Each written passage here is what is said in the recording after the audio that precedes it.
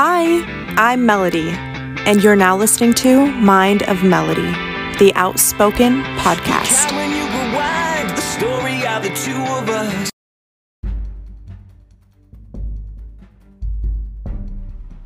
Hello, I am back with another episode.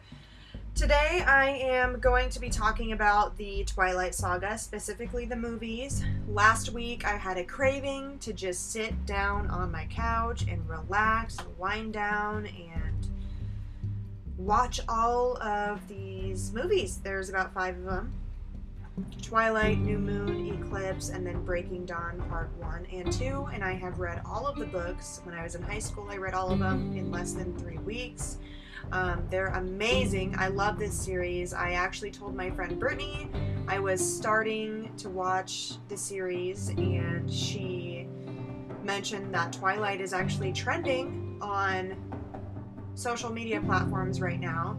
And I actually bought all of the movies, rented all of the movies through Amazon before I found out that they were all free on Netflix.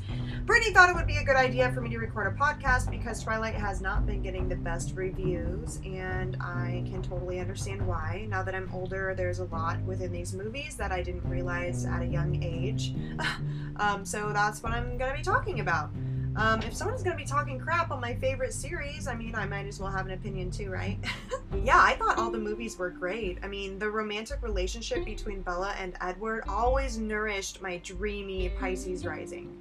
But now that I'm older, I did recognize a few, which would seem like toxic behaviors between the two. I never realized as a child that the dynamic between Edward and Bella is kind of like a predator-prey situation.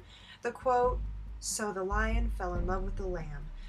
Edward has a very strong attitude. I mean, he's a Cancer, very emotional, very predatorial, and Bella is super submissive.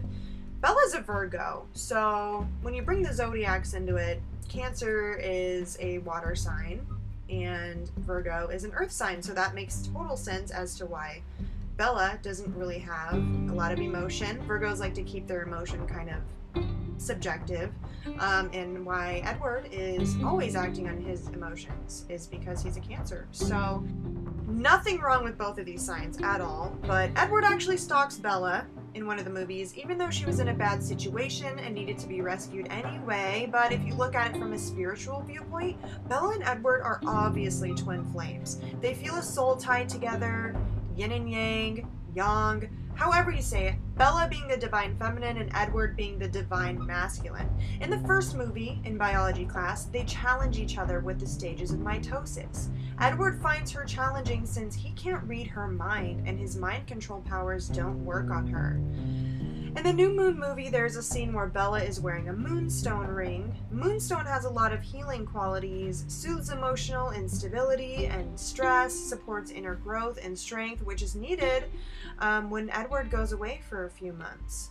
Also, in the twin flame dynamic, there is often a time of separation between the two, because in the twin flame dynamic, when you meet the other half of your soul, sometimes that can be very challenging, very frightening. A lot comes to light about your dark side, shadow issues, shadow work, that the other one kind of brings out of you.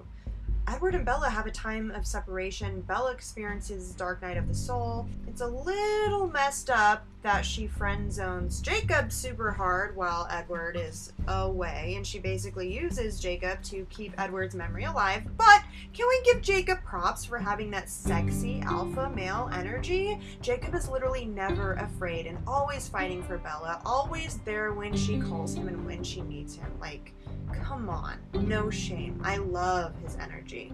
In Eclipse, they show Victoria creating an army of newborn vampires set to attack the Cullens for killing her love, James. And then you see Jacob conspiring with the Cullens about how they need to work together, the wolves and the vampires. For centuries, wolves have hunted vampires, but the Cullens have been okay because they are not a threat to humans. They hunt animals. Jasper, he was a newborn, I guess the most recent newborn, because all of the other ones have been vampires for a while. Jasper is Alice's mate. Jasper teaches the other vampires how to fight against the newborn army, because when you're a newborn vampire, you have the strongest, most out of control emotions and powers. I think it's amazing how instinctively these vampires are wanting to protect their loved ones and seek revenge when they've been killed. Like how Victoria is going after the Cullens because they killed her love, James, which James was actually after Bella, so it's a huge rivalry. In Breaking Dawn, Bella and Edward are set to be married. Bella is having nightmares and dreams. I love how the dreams are a big highlight too, because I truly believe dreams have meaning, and I love how they both take Bella's dreams so serious.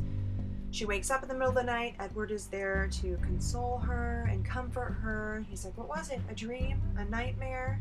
It's very beautiful. The wedding, they have their honeymoon, they do their thing, and Bella is so love-struck the next day, and Edward points out her bruises on her body. She says it's okay. It's really not okay, and it's actually very nice of Edward to realize that. His strength kind of overpowered her in those natural instances. Like, you're a vampire. I mean, he can control his taste and thirst for blood because his family has done it for centuries. They're not allowed to eat humans. I mean, that's basically what Carlisle's thing is. That's what their thing is. They don't go after humans, they go after animals. So if Edward can control his thirst, barely. I mean, he even says at the beginning that he can't stand the scent of Bella. He craves her more than anything, which is also kind of romantic in a sense. But, so anyway, he overpowers her in bed. She's still human. He's a vampire. It's almost like primal at that point. His natural instincts kick in. Bella's under some sort of delusional sexual fantasy. She realizes she's pregnant, and Edward takes immediate measures to help her. He requests help from his housekeepers who believe in old folk tales and legends about vampires, which I think is awesome. I love the history there, and I love that they believe in these old stories that are actually true in the movie. I love history and legends and folklore. Anyway, they go back home immediately, and Jacob is so mad. Bella could die from having this baby. There's literally a monster inside of her body. Her body can't support it. It's sucking out all of her nutrients. I mean, ultimately, the thing wants blood. It's half vampire, like, let's be real. So basically, you have to feed this monster that's inside her stomach, right? Jacob actually comes up with the idea that you should feed the baby blood. Edward is not supportive at all because Bella wants to keep the baby. He's ultimately mad at himself.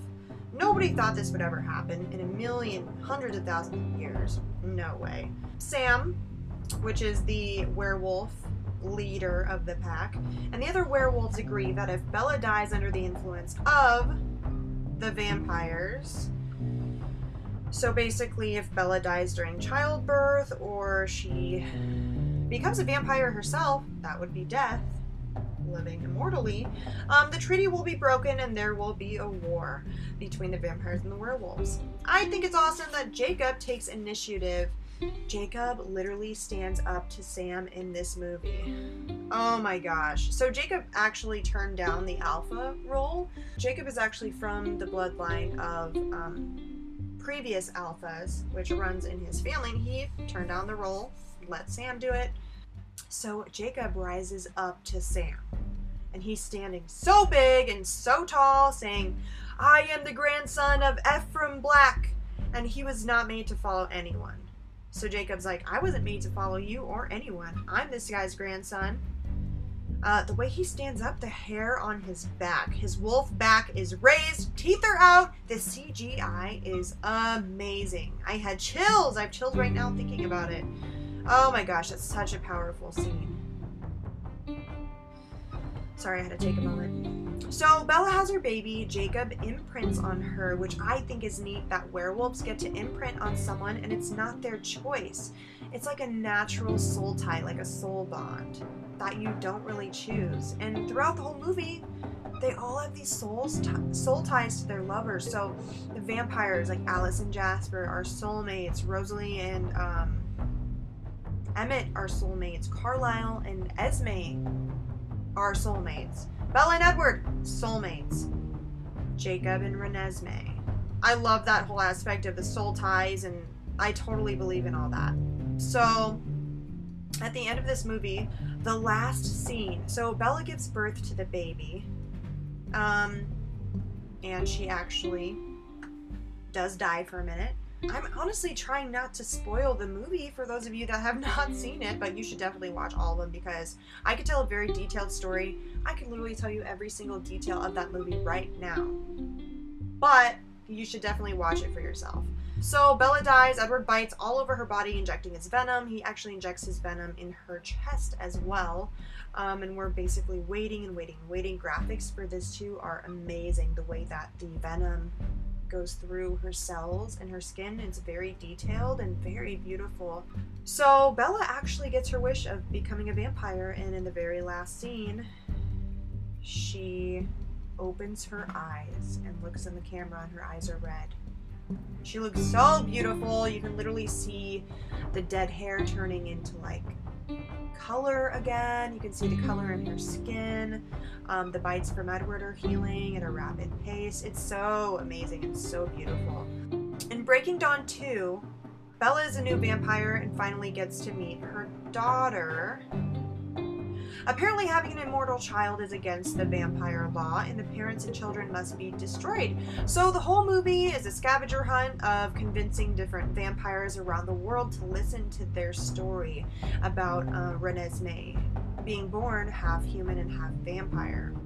So they show vampires from Denali, Egypt, Ireland, the Amazon, Romania, and nomad vampires.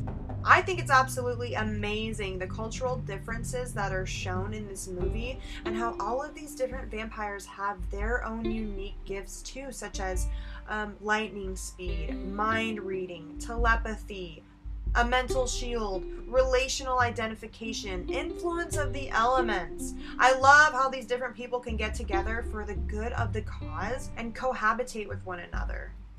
They're all just together, risking their lives for the good of Renesmee and the Cullens, because the Cullens have just been good people. Like, Carlisle is a doctor. He's been a doctor since the early 1800s.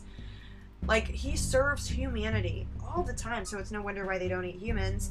But it's amazing how he has made all these connections with all different kinds of vampires all over the world, and humans alike.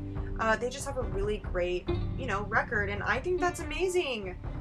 I love how it's just very powerful to me. So Alice comes in and shows Aro. Aro is the head of, like, basically the elite of the vampires. The main vampire guy that has control. It's like the government for vampires, basically, is what they are. So Alice she can see the future. She has visions. She comes in and shows Aro what will happen if they wage a war against the other vampires. The graphics and cinematography of this epic battle is amazing, and I'm not spoiling the ending. For the infamous question whether or not I choose Edward or Jacob, well, I would probably pull a Bella. I would choose both, because honestly, if I could have both, Jacob would be my very best friend, but I would be romantically involved with Edward. That would be the ultimate dream. Like, I just love the way that they trust each other. They're always there for each other, and they let Jacob kind of just hang out in their life, and Edward supports Bella, and knowing that that is her best friend, and I think that's amazing. No control there. I just love this series, and I always will. I was talking about it today.